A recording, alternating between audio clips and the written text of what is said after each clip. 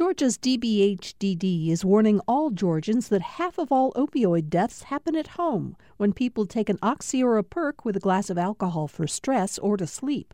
Learn more about protecting families from opioid overdoses at opioidresponse.info. From Georgia Public Broadcasting, this is On Second Thought. I'm Virginia Prescott. New data from the American Cancer Society indicate breast cancer is now the most common cause of cancer death for African American women in Georgia, even though the breast cancer deaths overall rate has been declining. Carol DeSantis is lead author of the Society's biennial breast cancer statistic report out this month. She joins me in the studio. Welcome back. Hi, thanks for having me. Brian Rivers is director of the Cancer Health Equity Institute at Morehouse School of Medicine. His research interests include cancer health disparities. Welcome to you, Brian. Thank you. All right, Carol, going to start with you and some of the basics. How likely is the average woman to get breast cancer in her life? So the risk is 1 in 8 women will be diagnosed with breast cancer within their lifetime here in the U.S. How many total? So that's 13% of all women. So in 2019, that translates to an estimated 268,000 women will be diagnosed this year in this country. Now, Brian, you study racial disparities in healthcare. So clarify for us, Black and white women equally likely to be diagnosed with breast cancer, but Black women are more likely to die as a result? That's correct. Any nuance behind those numbers, or is that as stark as it sounds? It is. We've been studying these disparities for over a decade now, and we're starting to better understand the why. Why are Black women and white women equally able to be diagnosed with breast cancer, but then we see this disproportionate impact of breast cancer in Black women, realizing that Black women have a higher mortality in comparison to white women. So what's going on? What's the difference? And we're starting to disentangle in factors at the individual level. We're looking at tumor characteristics at Black women Black women tumors. The specific tumors, the like specific character tumor, of them. right? Black women are more likely to be diagnosed with triple-negative breast cancer. We're looking at the development of new therapeutic targets, realizing that the current treatment options available for Black women are not as effective as they are for white women. We're also looking at the role of obesity and other comorbidities that are germane to Black women. And then lastly, we're looking at quality of care and the availability of this quality of care, realizing that African-American women are less likely to have that access to quality care across the cancer continuum, from prevention to early detection to diagnosis, as well as treatment. All right, I'm going to unpack those with you in just a second. But first, understanding from Carol, in fact, Black women are 40% more likely to die from breast cancer than white women. Now, I understand the disparity had been widening, is now stable. Can you walk us through those patterns? Right. So since 1989, breast cancer death rates have been rapidly declining, and they declined faster in white women than in Black women. So what we saw was that the racial disparity in breast cancer mortality rates was widening until 2011. That was when they were at their peak, and death rates in Black women were 44% higher than compared to white women. But in the most recent data show that overall the death rate is now 40% higher in Black women compared to white women. We also looked at this by age and found that younger Black women, the death rate was actually twice as high compared to younger white women. All right, let's look at some of those numbers, because that's actually quite surprising. Does risk of breast cancer increase with age in overall population? That's correct, yes. But younger Black women more likely to be or getting diagnosed more frequently? Yes, younger Black women are diagnosed more frequently than younger white women, and this disparity in death rates is magnified in the women under age 50. So, Brian, Georgia has the third worst uninsured rate in the country. You talked about access. How does ability to afford care figure into the risks and outcomes? It's a really important variable, and we're starting to better understand what we call social determinants of health. And these are factors associated with poverty, associated with culture, as well as social injustice. So what I mentioned before were more as what we consider individual factors that relates to this disparate outcome among African-American women in the context of breast cancer. But now we're starting to sort of disentangle some of these complex variables at the social level, realizing that health insurance, which could be categorized under the construct of poverty, really impacts one's ability to obtain adequate health service, as well as utilize preventive services, including screening and other care services related to prevention. And so we see a disparity in terms of the utilization patterns. Those who are more publicly insured, such as through Medicaid or Medicare, are less likely to participate in preventive care services, and they're more likely to delay an abnormal screening result, the follow-up, if you will.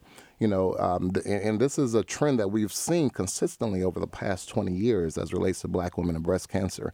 In the early, probably 2 decades ago, Harold Freeman, a well-known breast cancer surgeon out of Harlem, New York, saw this phenomenon taking place, realizing that, Black women would come in, receive a diagnosis of breast cancer, but then there was this delay in terms of them showing up for their first course of treatment. So he instituted this model called patient navigation, which was purposed to resolve that time gap that they were experiencing or witnessing among Black women in terms of the time they were diagnosed to the time that they actually showed up for their primary course of treatment. He actually was able to shrink that time, and so again, the question begs, well, why is there a delay?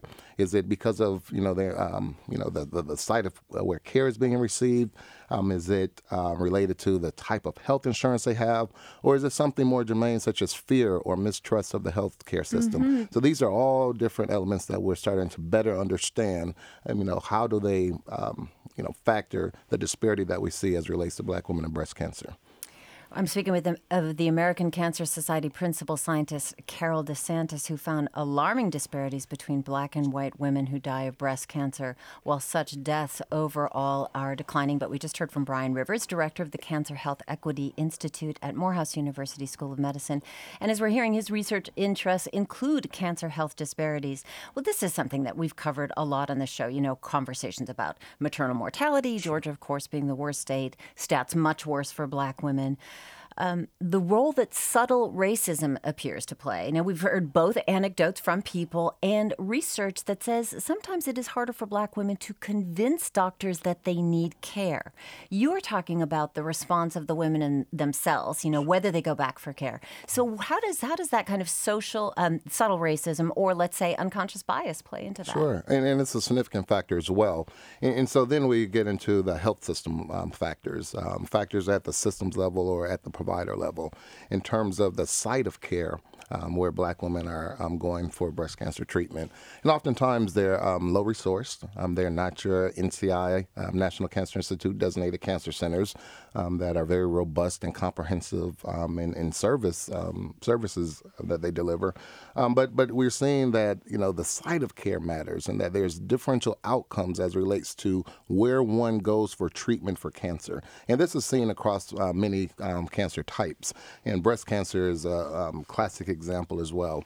And so it is an unconscious bias because these are environments in which, the standard of care is being practiced, but it may not be as effective for this population. So here's the role of culture. Here's the role of health literacy. Here's the role of patient-provider communication, effective patient-provider communication. So providers having the knowledge of how to best treat a young patient with triple-negative breast cancer, we assume that knowledge base is there, but oftentimes it's missing. And oftentimes, especially in rural Georgia, people are struggling to access care. Hospitals have closed, physicians trying to serve large areas, not even able to find a doctor. Carol, I'm wondering here, though, there's another, what's popping up in your research, lung cancer, still the number one overall cancer killer nationwide. Now, we're talking about dire numbers for breast cancer, but what makes that disease in particular so difficult to beat? Well, lung cancer is a highly fatal cancer, but we're seeing declining rates in lung cancer because of declining smoking prevalence. So we are seeing progress being made in that cancer. And we've been talking about health issues that affect women, breast cancer, maternal mortality. racial disparity also exists when it comes to Black men and prostate cancer. Brian, what does that gap look like? Yeah, so the gap, we've been studying this gap for over 20 years now, and it's persistent. Black men are more likely to be diagnosed with prostate cancer as well as die from prostate cancer in comparison to other racial and ethnic groups. And we see a lot of parallels in terms of those contributing factors at the individual level, but then also at the community level and the provider level or the systems level. And so we see this interaction, and then we're trying to better understand the why. We know that there's limitations in the current screening modalities, whether it's the prostate-specific antigen test, the PSA, or the digital rectal exam, the DRE. We know that there's limitations. So why we have the recommendation all men should engage in informed decision-making. But again, the data that was used to support this particular guideline, should be examined further, because the studies that produced these guidelines lacked an adequate representation of high-risk individuals. And what do I mean by high risk? Those individuals that are at increased risk for obtaining this disease. So we know that there's 3 risk factors for prostate cancer: age, being African American or Black, and then those with a family history. And so there was not an adequate representation in those screening trials, the prostate screening trials, the PLCO, and there was another trial conducted in Europe that adequately represented high-risk groups or even overrepresented these high-risk groups. And so we come out with these limitations or these guidelines that we attempt to apply, sort of to all individuals. Realizing that all individuals are not involved in a research study to really help inform some of the nuances that should be teased out in the guideline. So as a Black man, what is my guideline for prostate cancer screening? Should I start screening at the age of 50, realizing that I'm at increased risk, or should I start much earlier? And then do I have the bandwidth? Do I have the competency or the capacity to engage in a healthy shared decision making process with my healthcare provider? And then is my healthcare provider aware of my increased risk and this disparity that exists among African Americans? And is there a need for early intervention and greater surveillance as a result of my risk? And so these are, that's just one example. Another example is just what happens at the time you hear the words, "you have cancer." Mm-hmm. So especially with localized prostate cancer, there's so many different pathways. There has not been a clinical trial that has really compared these different treatments head on. Radical prostatectomy or surgical intervention versus radiation therapy, whether it's brachytherapy or external beam radiation therapy. And so men are faced with a plethora of options in terms of, okay, what's best for me, or which pathway should I pursue? And so, there's a lot of stress. There's a lot of anxiety around the decision-making process. And even more so, there's a lot of decisional regret as a result of the treatment that one selected because of the side effects that they're encountering, whether it's impotence, whether it's incontinence, whether it's cognitive depletion, the list goes on. So quality of life matters as well, not just quantity of life. I'm going to stop you right there, if you don't mind, because I want to ask Carol, obviously you are somebody who is the data collector, and you're looking at, do you think that you have methodologies for properly weighing these kind of social, economic, racial factors, these sort of biases, when you're looking at this overall picture and just trying to get the number? Yeah, it's definitely a limitation for our screening guidelines. Like you said, they are largely based on studies that predominantly involve white women. So that's why it is important to have those discussions with your physician for a personalized recommendation. The ACS screening guidelines for breast cancer are that women should begin screening at age 45 with annual screening. At age 55, they could then switch over to biennial screening. But really, the women starting at age 40, women should have a conversation with their doctor about their own risk factors to decide if age 40 is the right time to begin screening. Carol DeSantis of the American Cancer Society, thank you very much for speaking with us. Thank you for having me. Also, Brian Rivers, Director of the Cancer Health Equity Institute at Morehouse School of Medicine. Thank you so much for being with us. Well, thank you for having me. Now, you can join the conversation going on in our Facebook group, GPB Radio's On Second Thought. We've got some comments on our interview yesterday with Pat Mitchell, first female president of PBS. You can follow them there. We'll get to them later on in the show. Stay with us for more of On Second Thought. We've got a conversation about creating your dreams from a very young age and a terrific local nonprofit.